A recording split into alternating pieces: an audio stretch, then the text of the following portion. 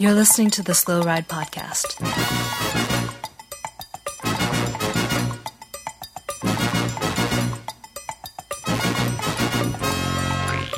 Bikes, advice, and rumors straight from the source.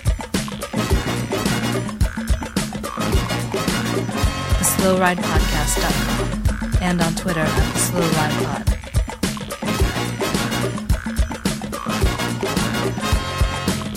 Enjoy the ride.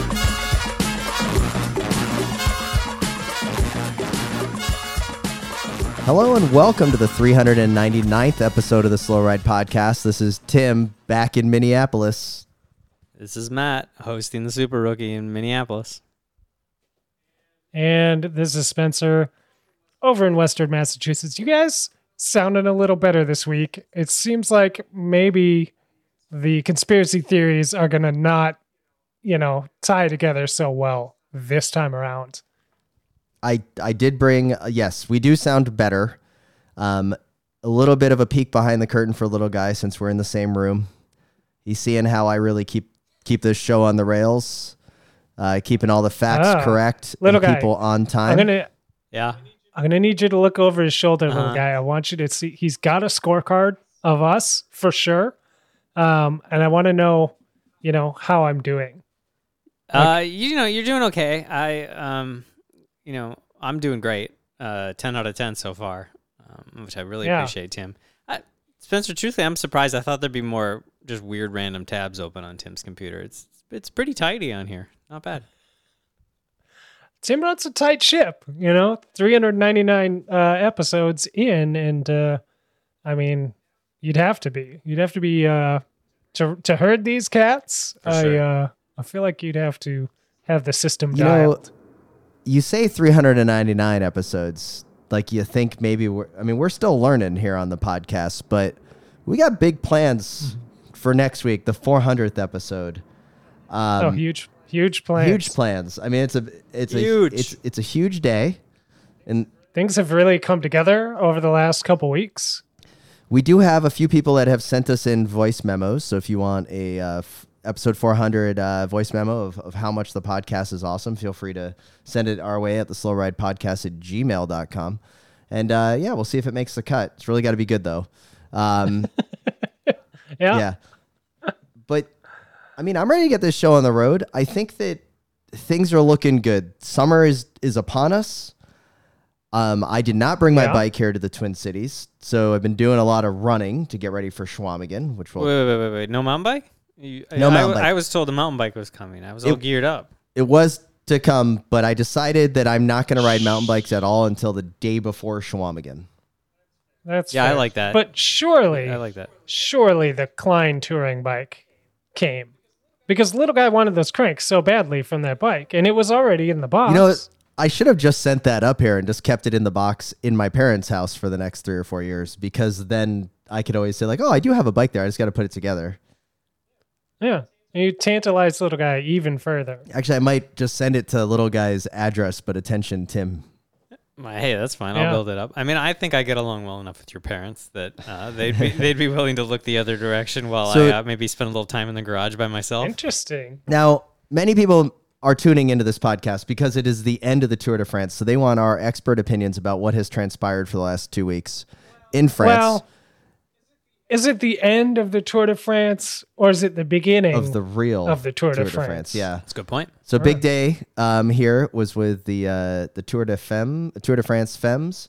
Avec Zwift. Avec Zwift. Yeah, I'm pretty sure we've just slayed the entire French language for the big debut on the Champs-Élysées for the women's start of their 7-stage race with Arena Wiebes, isn't it? Wiebes. Look, Tim, we're 399 episodes in. Now is not the time to start nailing the pronunciation. Marianne Vos that ship is sailed. And Lotta Kopecky rounding out the podium. I'm sure we get a lot of Twitter comments over 400 episodes. If I had a nickel for everyone, we would have a new microphone set up. Pretty good for all of our great pronunciations. But the women's race has started, and it's going to be 7 days of action. Gentlemen, the favorite one today But the real question is Marianne Vos going to win a stage at this year's Tour de France Femmes? Well, without a doubt. I'd put a fiber of faith on that probably, any day probably of the week. stage 2. Is Marianne Vos the greatest living cyclist right now? Oh, like, yeah, sure. Just going to throw that in. I'd argue yes. Hands down. Yeah. The best living cyclist still racing professionally. Oh, for sure. I mean, still racing, that's no doubt. I don't know if we get into some sort of Voss Merckx debate and spiral off into that till the end of time. But Well, I think at that point it's who would you rather hang out with, and I'm pretty sure the answer to that is Marianne Vos. She seems cooler. She does seem pretty cool. Tangentially to this Merckx Voss discussion, did you guys catch the tour coverage where Sean Kelly made a comment on Sean Kelly in peak Sean Kelly form or Wout van Aert in peak Wout van Aert form? He was better. No. And Sean Kelly said Wout van Aert Oh, wow. was better. So we know that Vingard won, but would you say that Sorry, Tim. It's Vingegaard. Vingegaard won Vingegaard. from Lotto Jumbo Visma? Sorry, little known. The listeners prefer that we say Vingegaard. Oh, you really gotta kind of get into the weeds at the end of it there. So I refuse to do that. But the real question that I have for you is: did Wout van Aert really win the Tour de France this year? I don't exactly know what you mean by that, other than that he was super dominant in every component of the race and the best. He still finished 22nd. Yeah, but what, like GC. 4 hours down? I mean, how far did 16th I think an hour and a half. Okay, I was going to say, eventually we'll get into who finished 16th, and it was like 50 minutes to Conrad, right? So. Yeah, I'm just saying that overall, though, like if you look at it, I do think that Wout van Aert, you could argue, had the greatest Tour de France out of them all. Finishing in 22nd place, just 1 hour and 35 minutes down, with Pogacar and Geraint Thomas. Sorry, it's Pogacar. That was maybe a bit more than you gotta say Pogacar. Generally, you gotta say it with some in there because it's really good radio. Is it? Yes, Pogacar. Okay. I'm gonna bump up the audio on that part of the podcast. I think we're slaying it. I think if anything, we're making the fans that we definitely need. Should we go through David Gaudu in fourth place for Gruppama FDJ and Vlasov for Bora Hansgrohe in the top 5, rounded out by good friend of the pod Nairo Quintana in 6th place, Romain Bardet, Luis Menchis, gentlemen, not bad. No, very good. Did I curse him or did I curse him? What do we think? Is the curse over, Spencer? I think he's the chosen one. I think Great. He, like I said last week, little guy, you weren't here. I don't know if you had internet reception out in the woods where you were doing your altitude camp, but I said Luis Mentis was cursed, but somehow unshackled himself from the chains of the Super Rookie curse and rose like a phoenix from the ashes and is a new, reborn, stronger cyclist. And I don't know what this means, but it is certainly he's the chosen one. I don't know if it's a chosen one, but I will say it's nice to see that it seems like he's shaken off the curse and he's gotten a little more adventurous of a rider now that he's older. Maybe it's the being on the Wanty team. I feel like the old Minties would have plodded along, like when he lost time in the first week. He wouldn't have gone on the attack like that. The fact that he got 8th was due to being aggressive. Like, he had some bad days, and then he was aggressive. He didn't do what Lutsenko did, which was the Harmar Zabeldia special, which was just sort of silent. Occasionally, you'd be like, "Oh, he's still there." You'd see him for a second, and then at the end of the day, you'd look at the results and you go, "Lutsenko is 9th overall." Yeah, like everybody else kind of yo-yoed, and after Yates in 10th place, then it's basically all guys who weren't able to ever be in that front group on the hills or working. Like, can we just give a quick shout out to FDJ though? 3 riders in the top 15. I know it doesn't matter that much and that they got 2nd overall in the team standings, but good on you. And then Patrick Conrad, Austrian Patrick Conrad in 16th place, just beating out Tom Pidcock by 5 minutes. So congratulations there.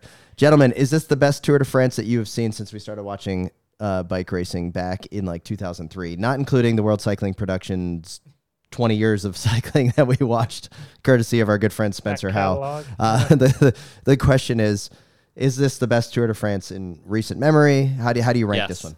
Yes, it's the best one for a few years, I'd say, at least. I was better than Lance versus Ulrich, Bianchi Ulrich. No, I mean, but nothing can be better than that because we were just getting into cycling and everything was rose-colored and amazing and stuff. I'm willing to throw nostalgia straight in the dumpster and say that this was far more exciting. Well, 2 weeks ago, Tim, I think you were basically saying it was over. Yeah, it was done. You were laughing at me for my continued faith. Well, and we got. You obviously didn't listen to last week's podcast where like we made a deal. Spencer and I made a deal. We weren't going to bring up what I said, and we were just going to be like, hey, you know what? I took one I took it for the team. I didn't sign anything, little guy. But let me be very clear here. It was a great Tour de France. I enjoyed almost every stage. Michael Matthews winning a stage was fantastic.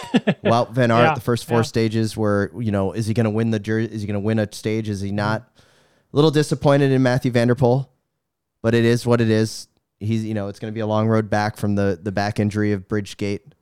But I just got to say, guys, it was a good Tour de France. It wasn't my favorite, but I'm really not liking all these high fives and everybody's friendly out there in the Tour de France. I need some negativity in my life. Yeah, what I don't need is like this. I don't need all my friends to be like sharing like text and being like, oh, this is why cycling's such a great sport, because they wait for each other and they're thanking each other for a great race afterwards. No, I don't want any handshaking until the last day in Paris. And I want the handshake to be like you know what, you beat me, and I hope that I have a contract next year because winning is all that matters. Well, yeah, that's too bad. It seems like everyone's a little too friendly for you. You're gonna be I'm sure all disappointed. the other parents on the old soccer field are super psyched when Team Dad shows up. Yeah, because like here's the deal. Life is about winners and losers. Tim, did you There's only one winner. Did you only watch the first part of Mighty Ducks as a kid? You never tuned in for the whole movie. You just saw the beginning where my kid plays for the Hawks. It's okay. But you know what banner's not good? The 1 second place. But here's the deal. May I just say that, like, again, I go back to this. I miss almost not having Lance Armstrong here. I need the guy that I want to lose. There wasn't one rider that I wanted to lose the GC race. That's what I'm getting at. Like Vingard, I was happy with him winning. Pogacar, you know what? He's a very talented rider. It would have been fantastic if he won. Geraint Thomas would have been awesome. Like, all of those added up. There's not one rider in the top 10 that I don't like. That's my point. Yeah, I agree. Like, I want a guy I don't like. I need the Alaphilippe. I'm completely the opposite. I'm very enjoying turning it on and enjoying watching racing lately, and not feeling hate that I have to or just be disappointed. Like, there's no, I don't know. No, there are riders I like more than other riders, but there isn't someone in that GC that I was so passionate about that I was gonna cry if they didn't win. Right. But I enjoyed watching the spectacle. Like you were saying, like if G would have won, it would have been amazing. Like the old guy got it over on the kids. If Pogacar would have come back, it would have been amazing. The fact that Pog lost is amazing because now he's human, and now, man, when he's on the back foot, it makes for a great race. Like, they need to make every race a race where he loses time on the first stage, because you're going to get constant attacks. We didn't get that out of a lot of other people, So I think that what little guy just mentioned is what made this my favorite / the best tour of recent memory, was that we had a lot of attacks. It wasn't just a lot of pacing each other and seeing who cracked first, like which can be exciting. But I like to see the aggressive style of racing, the attacking, the making making the other teams work. You know what I mean? I liked seeing Wout go up the road in a breakaway, and you're like, oh man, is that going to help or hurt like their tactics? And then it worked out for him in that scenario. But like that kind of stuff made it exciting. And Pogacar is a couple. I think last year maybe, Tim, you said this is now the tour is done, the tour is over, the tour is worthless. May as well not watch because we are in the era of Pogacar, and he is going to win every tour going forward, and for the next 5-8 years or whatever. It's proven to be wrong. Only 1 year later. Imagine that. Yeah, but he it wasn't through like, he got a flat or he got COVID or whatever. Just half his team. It was great racing. Yeah. And I think that makes it exciting. And I think it just ushers in a new era for racing, where we're seeing exciting racing happening. We're seeing team tactics happening. It's not just 9 guys riding on the front for 20 days and maybe a break wins every once in a while. Like it was mixed up, and there was a lot of different exciting things to follow.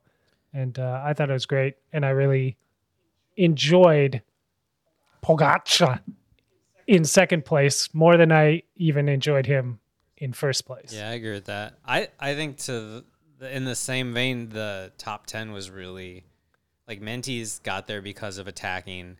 Gaudu and Bardet and Nairo were all putting in moves, like going up the road. Like there was not as much, like you said, Spencer, like there wasn't a group to ride in. There wasn't as often just like an easy lead group. Like sometimes you already had the two top guys up the road.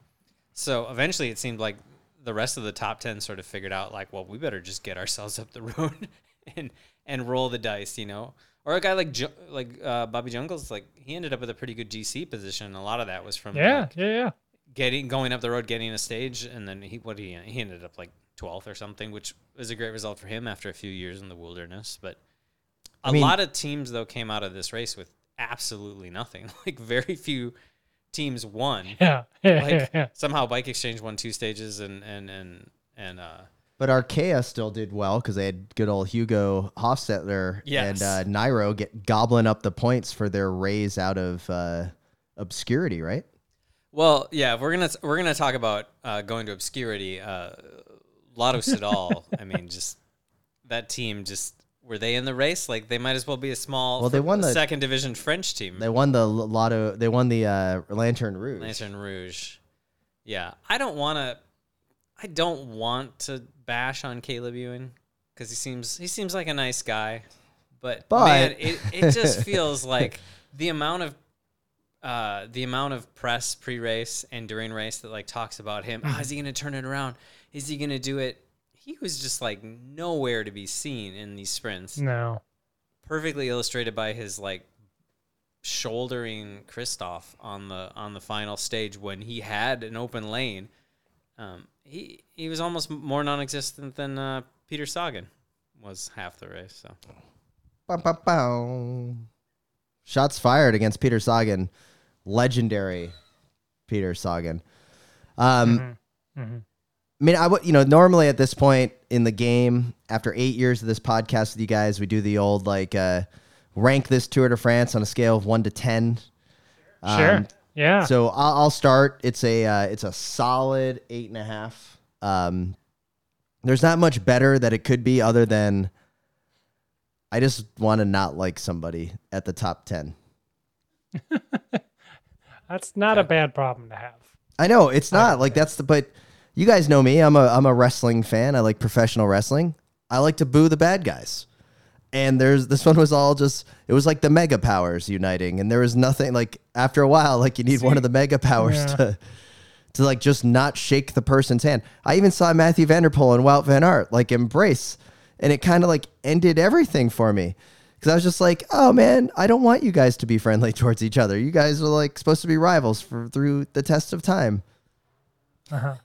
You can be rivals. That's anyway. Yeah, that's unfortunate, Tim. I'm very sorry to hear that. I hope, Tim, think you'll great. be happy to know that Alaphilippe will be back in action, racing for a silly hat next weekend. That's good. So he's already back to his winning He's ways. on the even. start list for San Sebastian. So it's coming back. I'm going to be cheering for him. Yeah. I mean, like you're all flipped around now. Yeah, now I'm flipped you around. Like I like Michael Matthews. I like Alaphilippe. Yeah.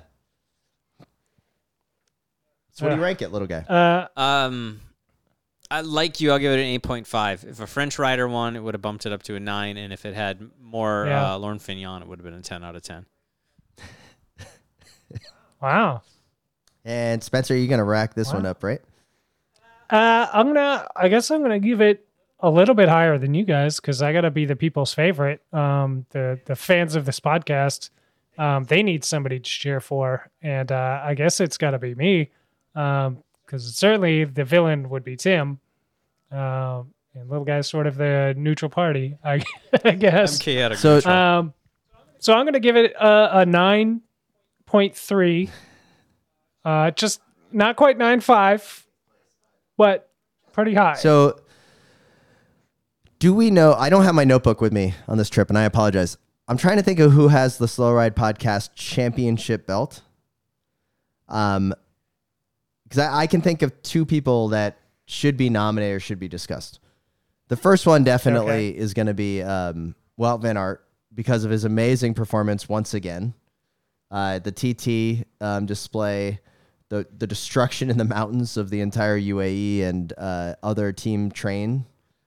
But then also you do have Jonas Vingegaard to as a nomination because I mean he did win it and he was able to respond to the attacks and also go on attacks on his own. It was pretty amazing, even getting second in the TT yesterday without a helmet sock. So I mean, what happened to the helmet socks? They were all about him on stage one, and for the TT, the big 40K, nowhere to be seen. Too hot. Not a sock in sight. Do you think the reason they didn't do the helmet socks is that someone at Specialized woke up one day and just saw all of the jokes at Specialized's expense?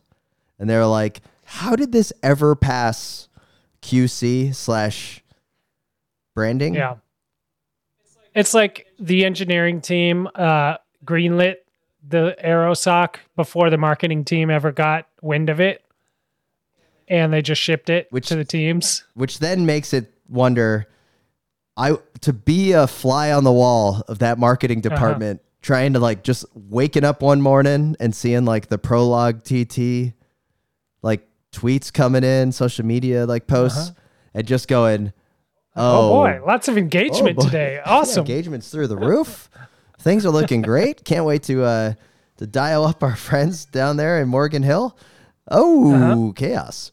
It had to have been that. I mean, there's no other reason. Or maybe it's the fact that the guy that wasn't wearing the helmet sock actually won the stage and got the yellow jersey. I mean, that probably could have been the thing. Yeah, it's possible.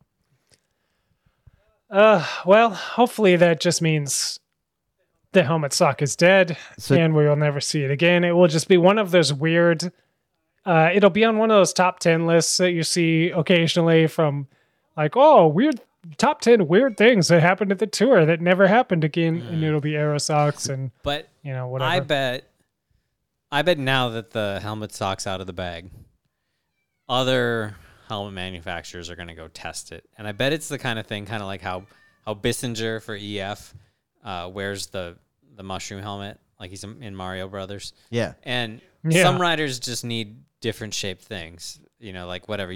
Some more aero with this. I'm more aero with the helmet that if I built like a helmet out of cardboard or something, I'd be more aero with that. But I think there'll be like a few people that'll start showing up with it in the future. Yeah. Well, we will see. My guess is Specialized is going to bury that thing. So that it's never seen again.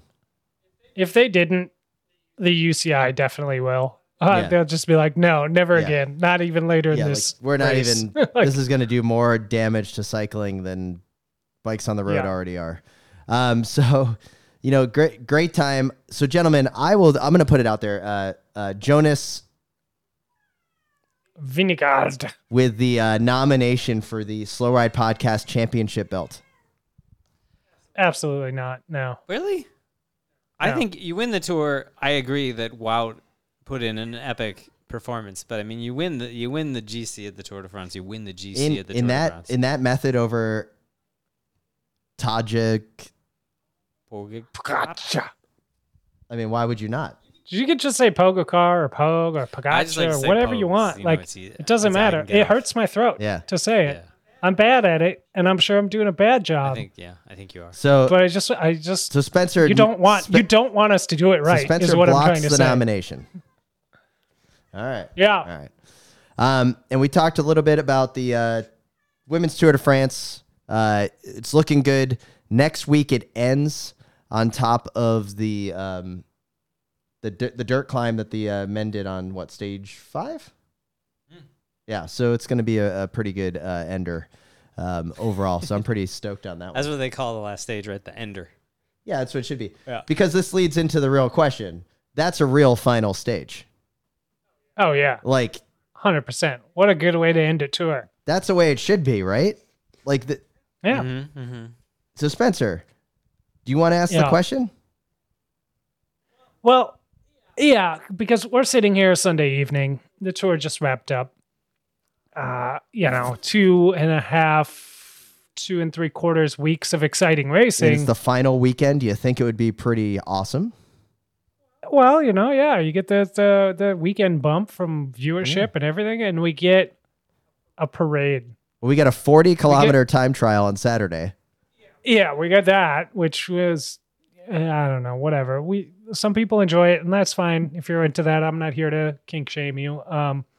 But on Sunday, we get the Champs-Élysées stage, which is iconic, but unnecessary. It's just never very good. And I guess what I've always wanted to have happen was for there to be actual real racing on the 21st stage. And we got some comical joke off the front moves from Wout van Aert and Pogacar. Pog did attack. Which was which was pretty. It was a little tongue in cheek. G tried to lead out Ghana, and Pog went at the same time. I think that Pog attack was real. I don't think so at all. But G was kind of like, "What do I do now?" Because I was just trying to do a quick pull and pull off the front. He was like, Netflix is here, and I'm trying to look. Yeah, good, he was just trying to give Ghana a little launch pad, and then he was like, "Oh no, that's second on GC riding."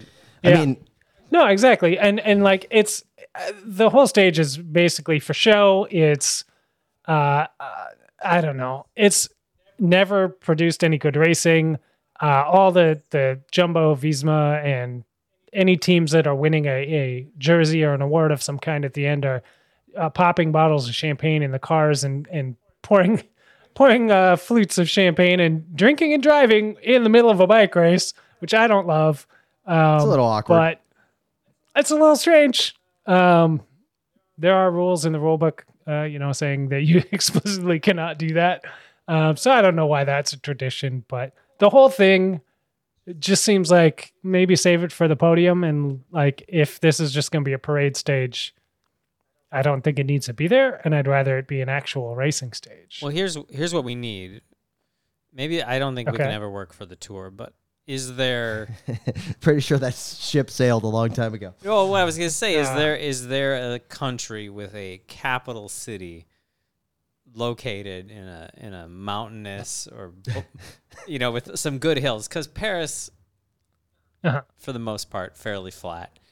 There's hills. Yeah. They could find the hills if they wanted to in Paris, but we need like a tour of I don't know, maybe Luxembourg or something. I guess that exists, but you know what I mean. we need a finish that's at altitude, or something. We need a finish in a place that there's no way they cannot do an exciting stage. You know what I mean? Paris, they have a lot of flat to work with.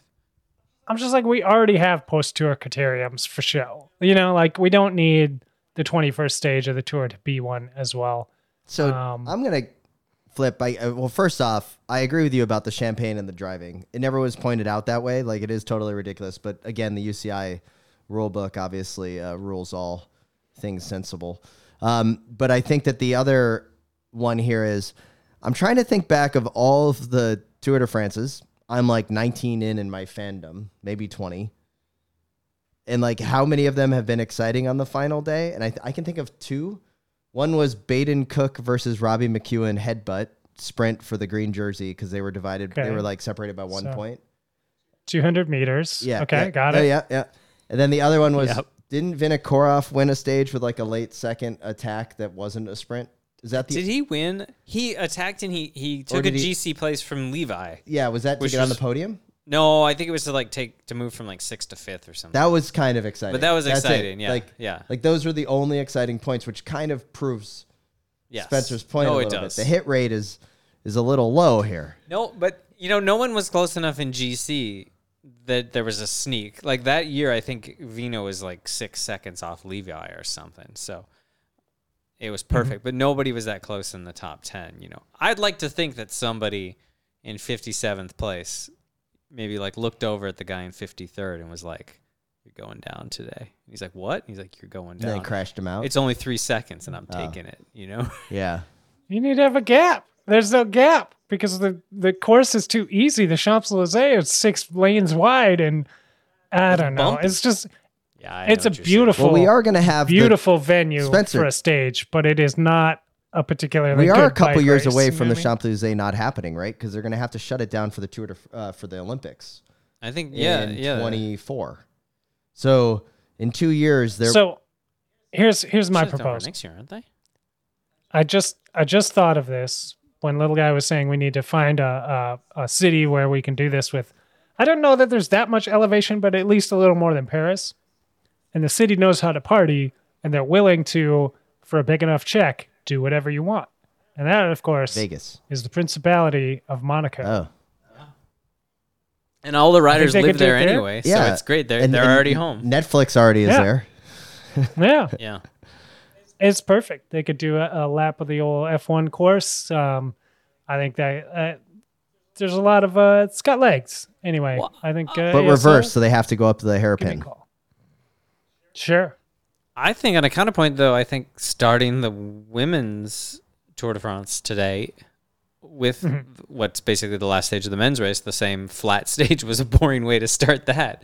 I think if you tuned in and you hadn't really watched much women's racing, and that's what you see, like I enjoyed a portion of it, but it's not a very exciting course, like you said, Spencer. And so it made for not the most exciting race to watch. Whereas most of the time, the women's racing is as exciting or as more exciting than the men's racing, like in terms of attacks and just more action. Like sometimes these men's races are just Grupo Compacto all the time, and everyone's There's a looking at each other. formula too, But you know. Yeah. so I think it would have been obviously it made sense. It makes sense in a way that they did it, but starting with a more exciting stage for the women's race that could be a little more dramatic, I think. I don't know. yeah. Whatever. I mean, I'm not going to complain about that. I'm just happy Now- it's happening, so it's good. Real quick about the women's race, and I guess the men's race even the Champs-Élysées Tour de France Femme avec Zwift. Well done. You guys saw the video footage of this, right? Like the banners are up, Paris is decorated, the Champs-Élysées is done to the nines. Zwift, what do you call them? Barriers everywhere. The little advertisements along the sides of the roads. It looked like Zwift. They did a really good job of actually making. So basically, it was the metaverse. It was. We were living in the metaverse for a little bit. It was pretty wild. Good job to the marketing team there at Zwift. I felt like I was in the game watching real bike racing, and I was like, maybe Zwift isn't so bad. Maybe I should go check that out again. You know, So like, tomorrow it they looks go pretty fun. through the water tunnel. Yeah, I don't know. We'll see. I mean, they did that at the Beijing Olympics.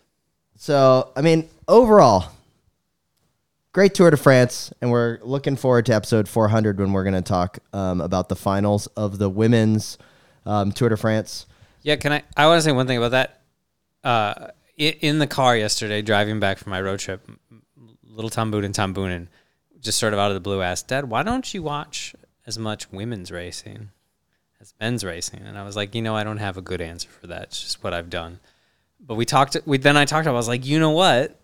there's a women's race, like the women's Tour de France, because he was wondering why we've been watching so much of this Tour de France thing, and we haven't been seeing any women's racing. He was remembering that in the spring, often a lot of times we'd watch a women's race and we watch a men's, or vice versa, you know. And he's like, why are we just watching the men for 3 weeks? And I was like, yeah, that's a good point.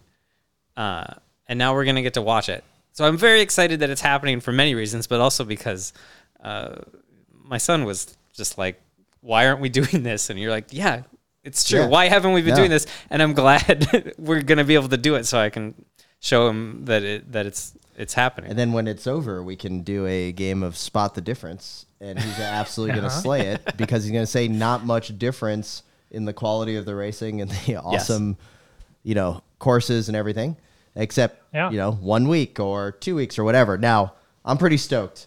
I do like the final day debut the more I think about it, rather than running concurrently.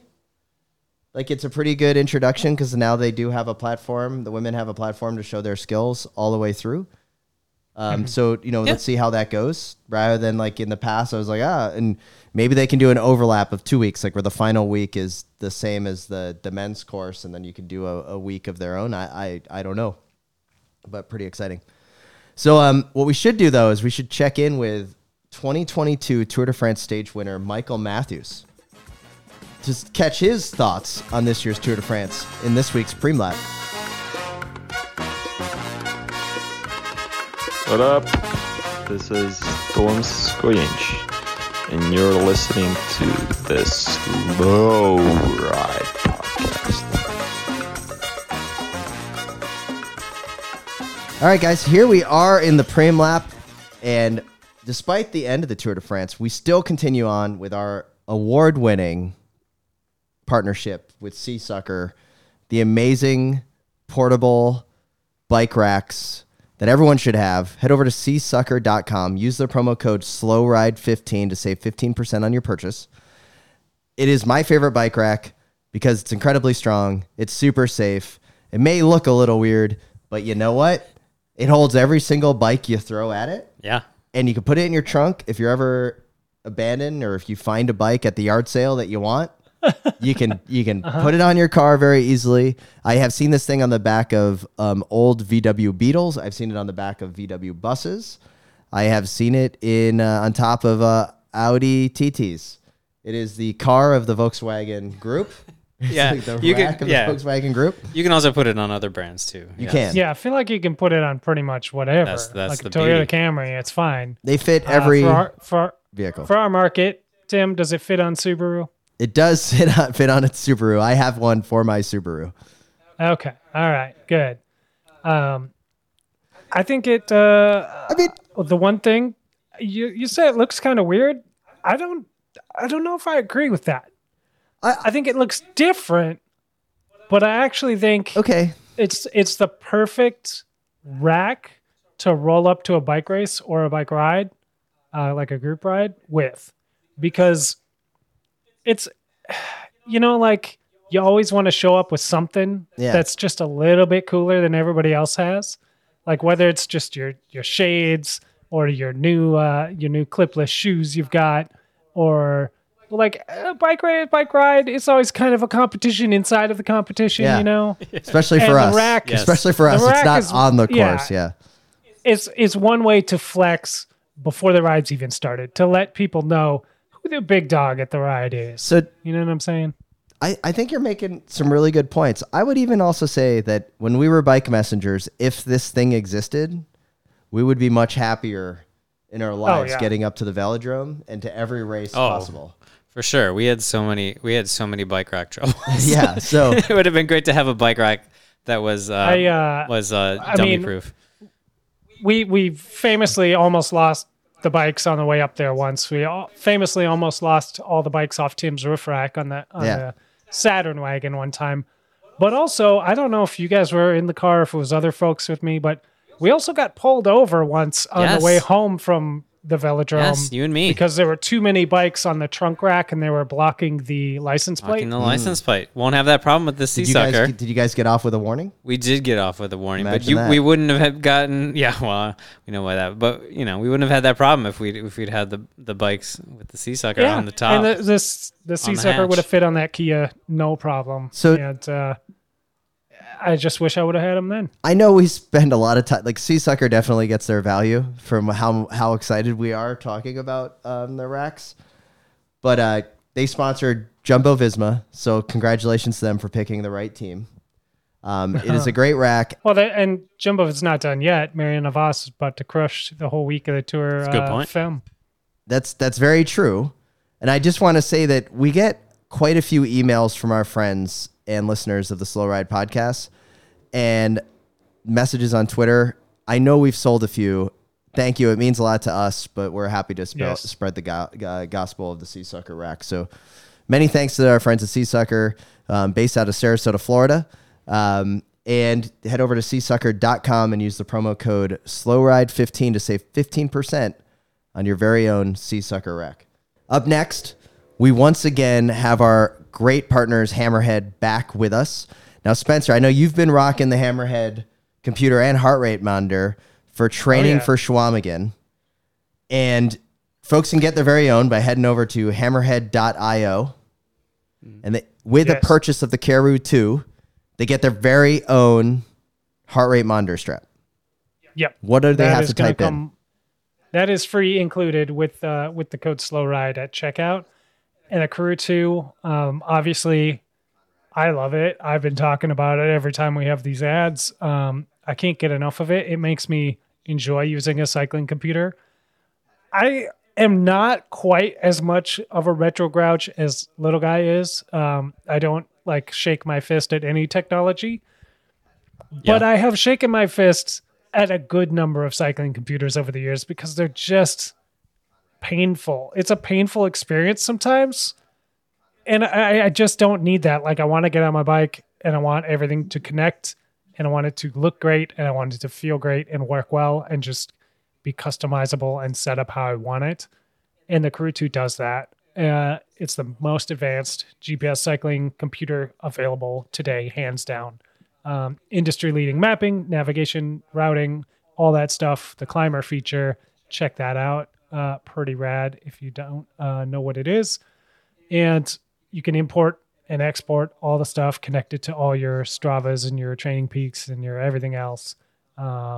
Just hands down, so good, so clean, so easy. And you can grab your Karoo 2 and get that free heart rate strap, which is, I've said before, my favorite heart rate strap that I've ever had. Just super comfortable, which I didn't realize how uncomfortable my other heart rate straps were until I got this one. I was like, dang, I've been like living in the Stone Age here with heart rate straps. Anyway, that thing's free using the code SLOWRIDE at checkout with your Karoo 2 over at hammerhead.io. Wow. I mean, any computer that Chris Froome wants to look at must be a good computer because that guy likes looking at his computer. He likes looking at the computers a lot. That is very, very So true. you know it's got to be a good-looking computer. Yeah. So head over to hammerhead.io, use the promo code SLOWRIDE at checkout to get your very own heart rate strap with purchase of a Karoo 2. And gentlemen, let's get back to the show.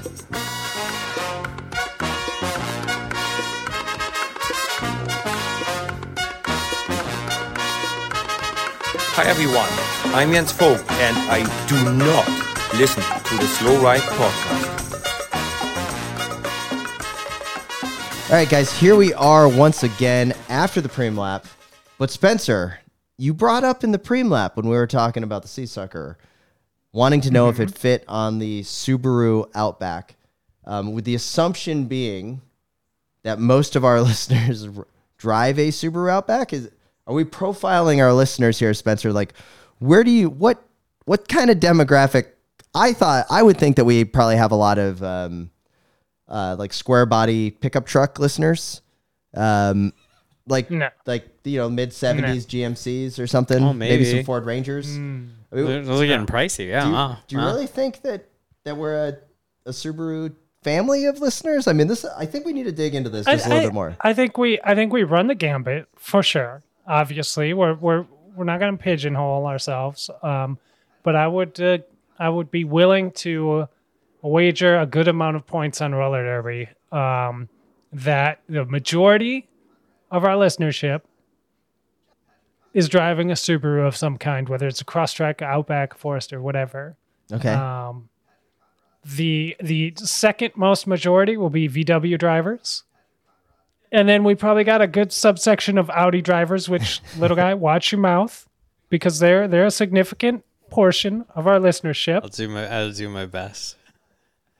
And outside of that is probably a hodgepodge of college kids with the 2002 Toyota Camry, Nissan Versa, trying to get to the bike race. They come here for the tips on how to keep their bike running when they don't want to invest a lot of money in it, which we're happy to apply. Well, we should say when. I mean, I'm sure it's like when they drive. It's these. That's a pretty fair breakdown, and there's probably like we're getting enough Euro listeners, especially. We probably got a fair number of folks who are like some Vauxhall. Well, drivers. Vauxhall, I was just might not even be stuck in America where you got to own a car to get almost anywhere. Be 700 miles from the nearest city with no options.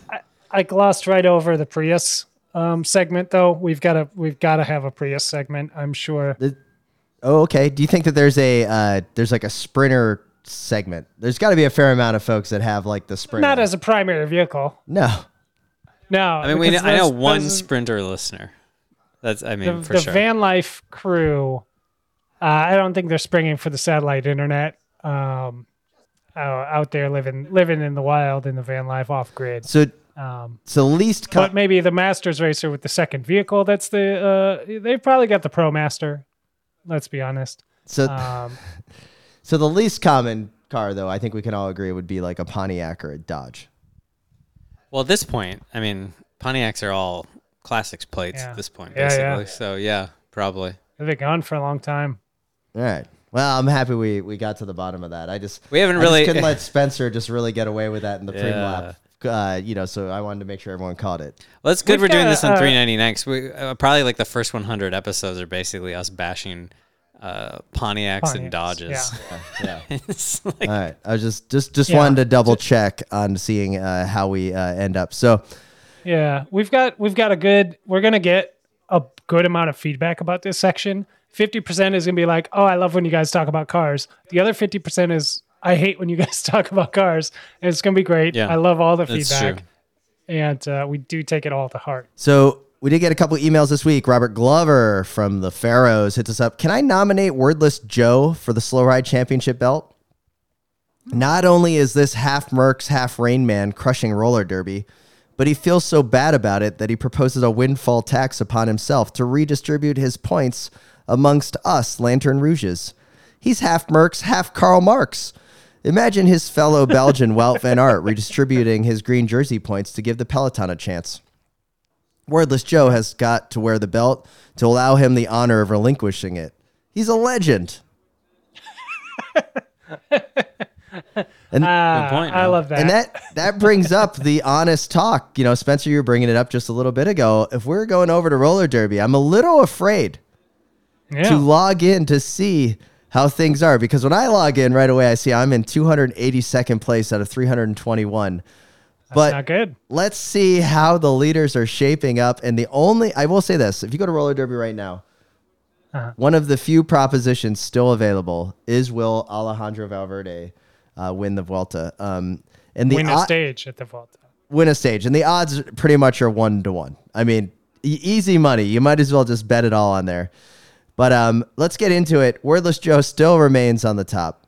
I'm going to have to do the old Control F here because I know that I'm probably well behind you, Spencer. But we have been doing some updates to see how Spencer is faring in the Spencer standings. I'm in the top third. In 114th place is Spencer. Not bad. 16% hit rate.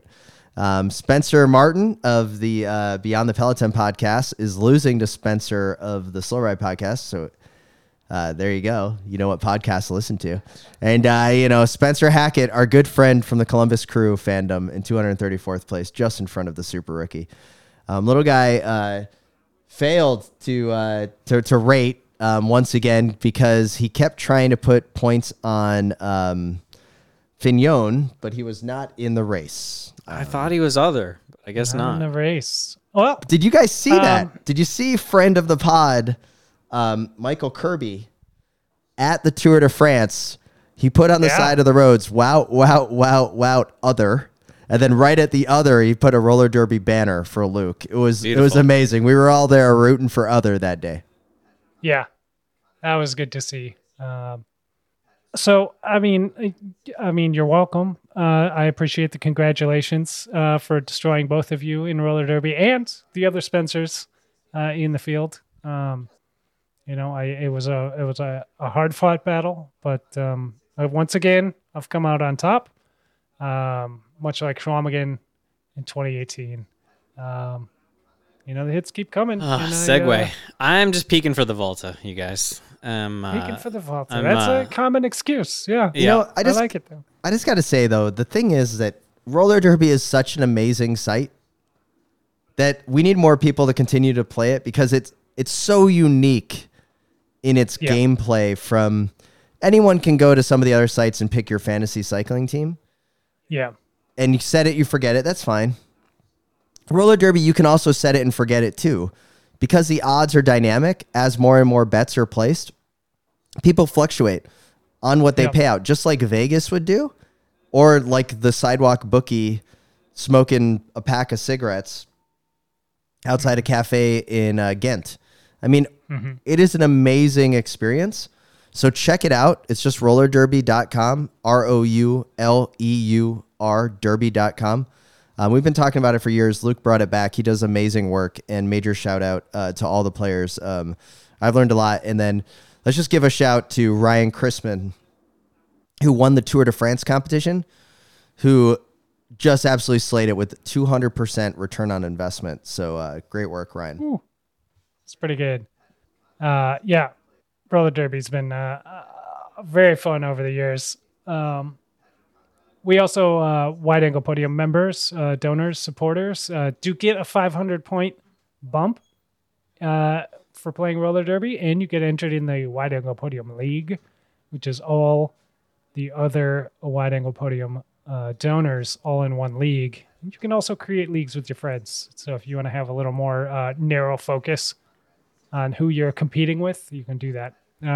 So we should give a shout out to Skinny Studio, who is leading the Wide Angle Podium League right now as well. Good job. Nice. I'm coming for you, though.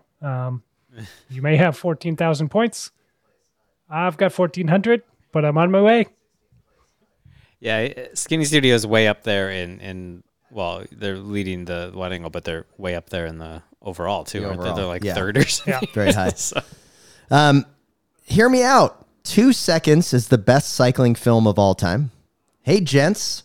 I loved the recent Sunday Stroll, but while listening to your most recent episode, I noticed someone had the utter audacity to try to correct you, and claim that Breaking Away, not American Flyers, is the ultimate cycling film.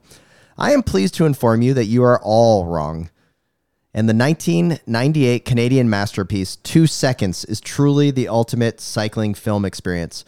Would you love to hear your thoughts on this underrated gem? Keep up the great content. Dan Rodman from Boston. Dan makes a good point. It is a good movie. Have you guys seen it? I love 2 Seconds. All right, I have not seen it. Can you explain it to me? Okay. Man, Spencer, can we mind meld? Because I feel like I watched it 15 years ago. I can summarize the plot here. Well, here's how it starts. It starts with some mountain biking, some downhill mountain biking. Downhill. But it's like 90s downhill. Like Missy Geoff? I guess that would be the era. Anyway, she loses by 2 seconds, maybe? Man, this is going to be a great plot synopsis. Come on, little guy. What happens? Okay. Downhill race. Big deal. She's ready. Yeah. She's dialed. She's like trying to get in the game, keep her head in the game. Start gate. Clock ticks to 0. Gate opens. She hesitates. Pauses. There you go. For 2 seconds. Hesitates for 2 seconds, and then she starts going, and she has a fine run, whatever. But she realized she doesn't have it anymore. Okay. She doesn't have the instinct. competitive edge, the killer instinct to be a bike racer anymore, and she quits bike racing. She's lost it. She doesn't know where the spark is. She goes, gets a job as a bike messenger in, I believe, Toronto, or maybe I think it's Montreal. Montreal. Montreal, Yeah, it must be Montreal because it's all in French with subtitles. Yep. And she has trials and tribulations as a messenger, learning a lot about herself and about people. And she comes across, when she needs some maintenance done to her bike, a small, weird, old school roadie shop with a weird old Italian man who's just smoking cigarettes in the back and doesn't give like it a every time of city day. has these. Yeah, it's got a campy sign, I believe, if I remember Oh, correctly. it's extremely I got to rewatch campy. this movie. I love this movie.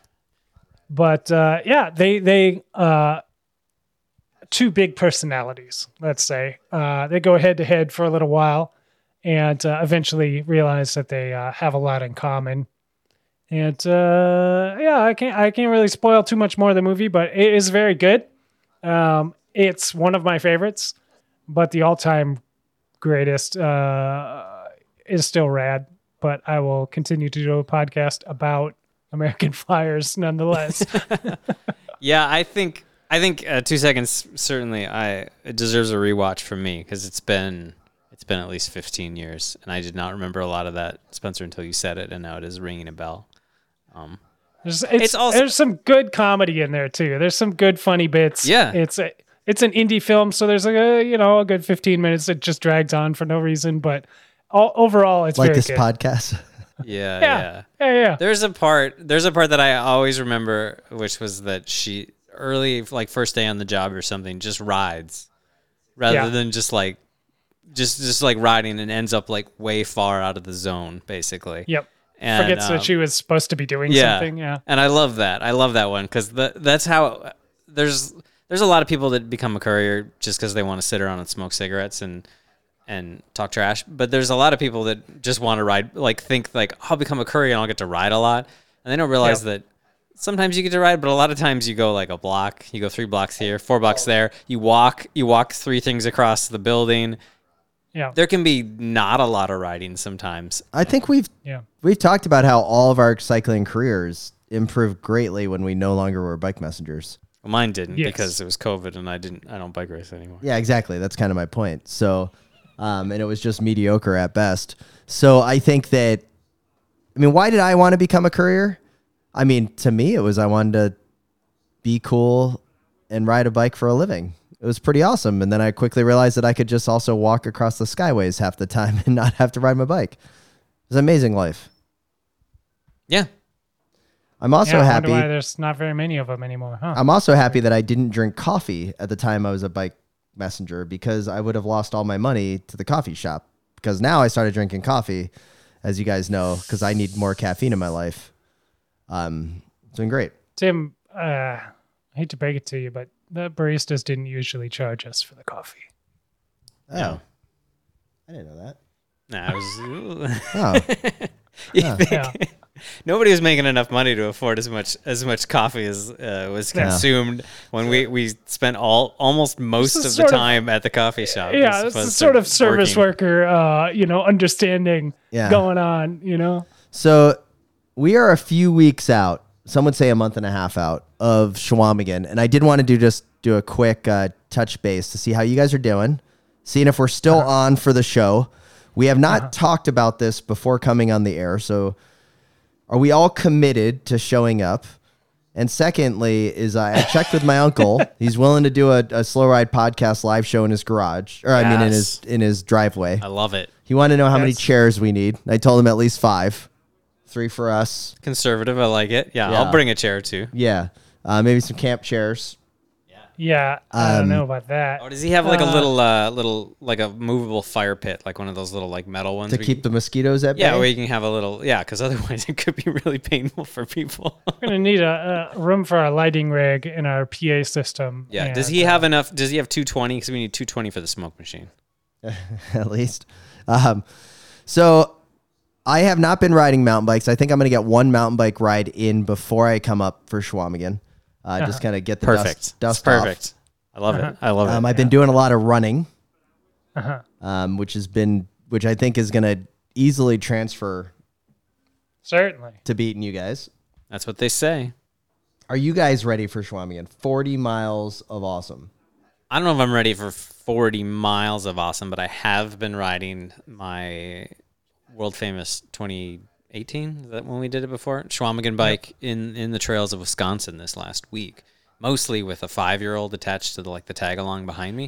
But I think it's sort of like training with a medicine ball. You know, you're trying to, you know, I got 50, 60 pounds or so, even more with the bike and all behind me. And so when I take that off, I'm just going to fly, and I'm getting used to the dirt and the feel and stuff. So any mechanicals this weekend? I got a flat. Good, perfect, right on schedule. But yes, I am ready to go. I've got accommodations booked. Tom Boonen is signed up to crush the kids race. So this is his first competition. You know, he did a kids race at one of the cross races, but this is the first time he had to pre-reg. Yeah. So I think this is the first time it really counts, right. You know. And this is the first time if he doesn't win, I won't let him back in the house. So. Yeah, there you go. Right. See, that's what we need more of. Yeah.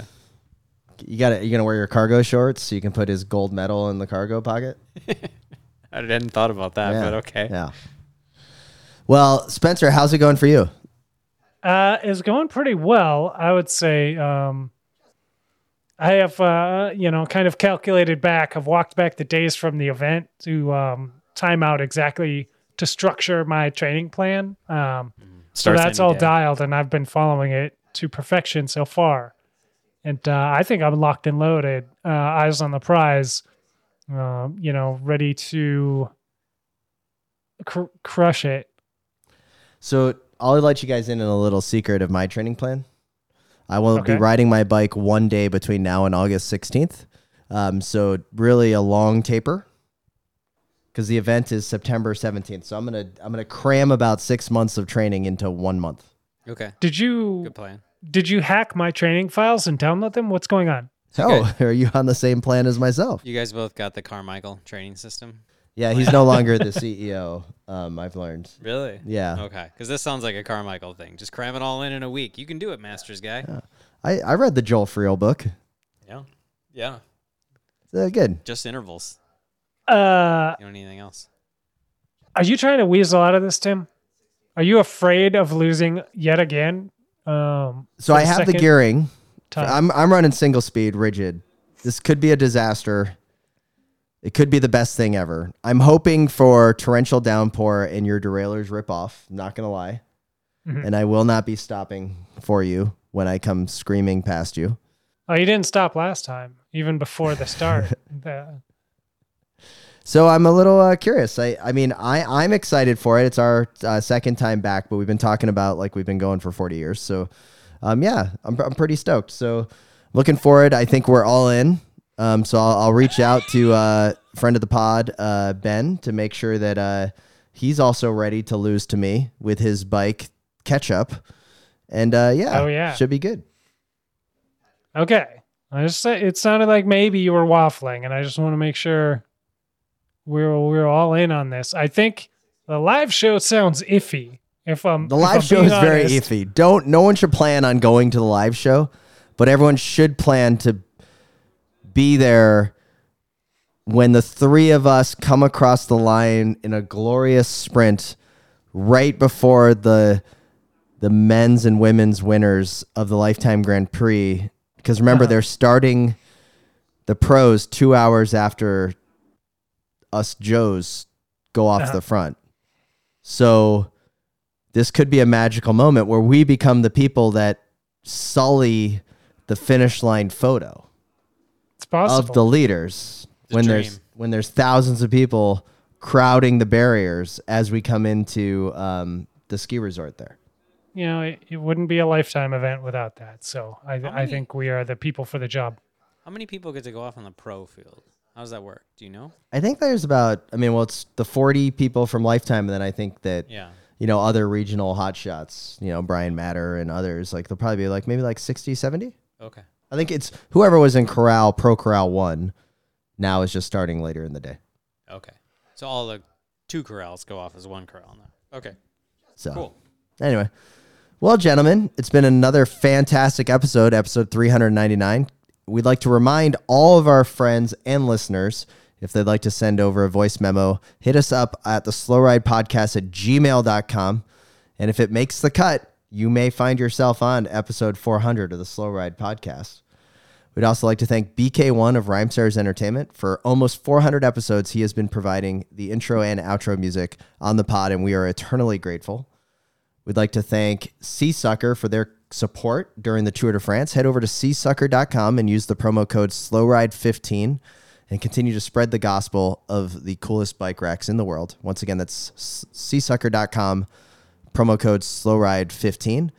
And Hammerhead, with their continued support, head to hammerhead.io, select a Karoo 2 for your very own cycling computer, and you can get your very own heart rate strap by using the promo code SLOWRIDE at checkout.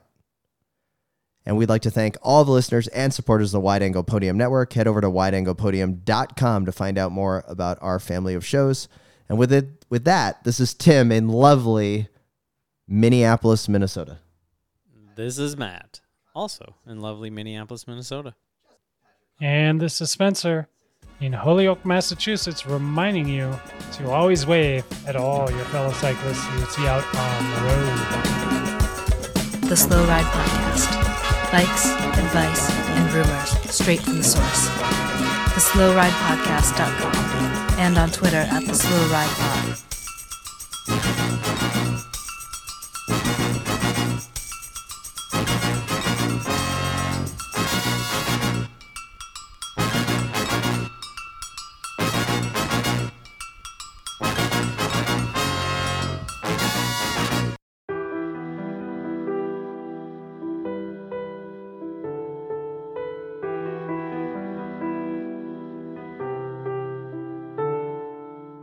There's an elegance to bike racing. For all its technology and engineering, it's a simple question of physics. How do you move a body through space as quickly and efficiently as possible? When the rider and the machine work as one, it's almost as if the solid world has melted away, and all that remains is the spirit, the pure, raw, and unfiltered soul of sport. Life is measured in many units: miles, kilometers, kilos, and pounds. But we measure it one corner at a time.